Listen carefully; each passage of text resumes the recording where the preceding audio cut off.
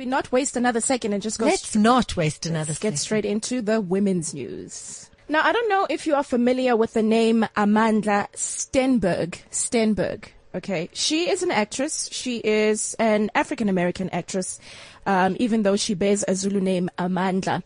And if you're not familiar with who I'm talking about, she is the young lady who played the role of Cataleya in the Hunger Games, very big franchise Hunger Games.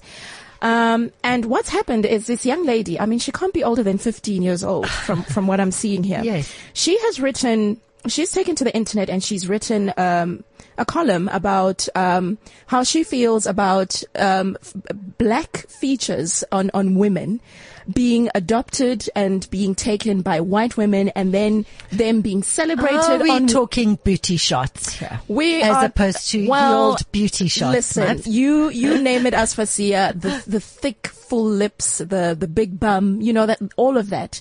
And this young lady is basically saying, hang on, why are these features celebrated on white women who are getting them cosmetically?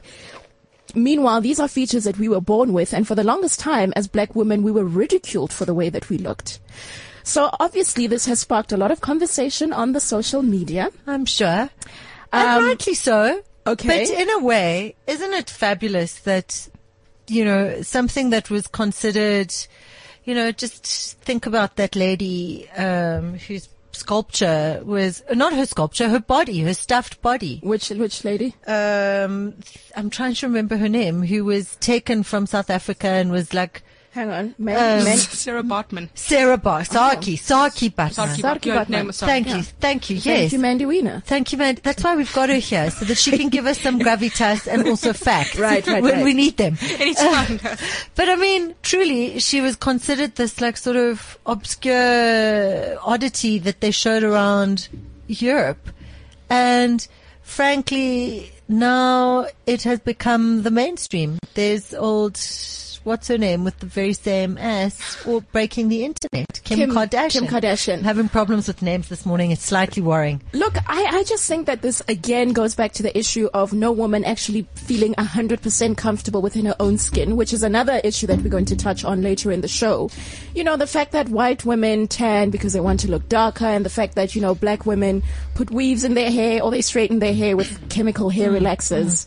We're all just, I don't know. We're all just very unhappy with ourselves. Yeah, and last week I was quite interested, though, in the model Nico Paul, who, recently featured on a cover of a South African magazine, who was saying that, she's sick. She did a post that also went viral, sick of being a dark-skinned African model who goes to shows in Europe, etc., and they don't have makeup for her. She has to bring her own makeup. Okay. And this goes to the very heart of, I suppose, what we're discussing here, which is that definitions of beauty must change. But I feel that they are changing. And what is considered beautiful must obviously change as well. Yes, precisely. Okay. All right. But let us veer into politics for a moment, Mabs, because I was obviously Greece, and being of Greek extraction, has been in the news. Your homeland. For all the wrong reasons, the motherland, this week and last week, and frankly for at least 3 weeks, it's been on a knife edge. And I was really interested to see that various profiles of the Greek leader taking Greece to the brink, said the FT. It's been all over the Daily Fail and all sorts of things, where they've been focusing on Alexis Tsipras' wife, saying, she is kind of, when they profile him, now she's a very media shy somebody, but her name is Betty. And they're saying that really, truly, she is the person who keeps him grounded. She is the one that has kept this fella's idealistic, crazy flip-flop activities with feet to the ground. And I was quite interested. She is a school day sweetheart. She has a doctorate in engineering. Huh.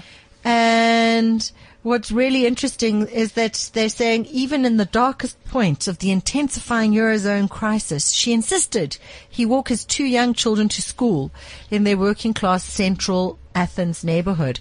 So this is about the power behind the throne. I'm kind of interested in these role players. I mean, it's interesting now. Obviously, we keep on discussing Hillary Clinton. Well, I think it's even more interesting because a lot of the time, the saying behind every great man is that the man is usually the one in the spotlight. He's kind of the face of the powerhouse, which is actually the woman kind of, pushing the buttons and running the controls. And she's more than happy to be, quietly in the background. They are quoting well, she's not quietly in the background. Well, I mean, she calls him and talks about I haven't heard of this woman paid until their today. electricity bill. Yeah.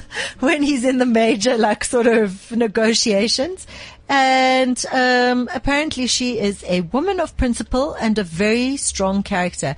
And I think that part of Alexis's success in dealing with all this pressure is that Betty is holding firm. Go Betty. All right. So there you go. Do we have any new developments in terms of psychological studies? We were going to talk about psychological studies, but I have just seen something that I think is even more interesting. Okay.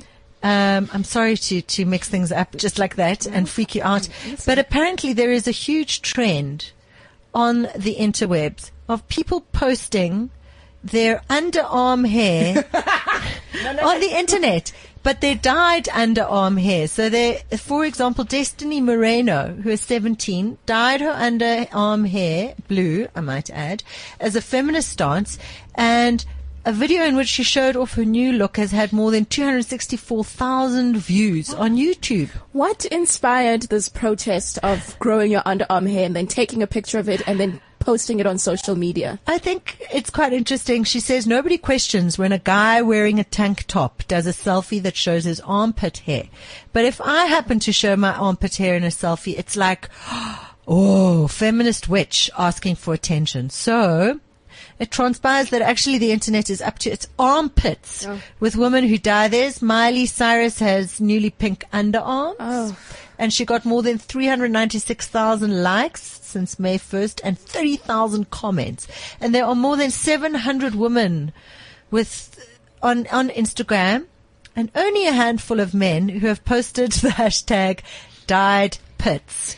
So there you go. And there is a video, a blog post by Roxy Hunt, who explains how to do this without injury. So the most obvious question that I need to ask then is what shade you're going to go for, Aspasia, to dye your pits? I am not going to free my pits.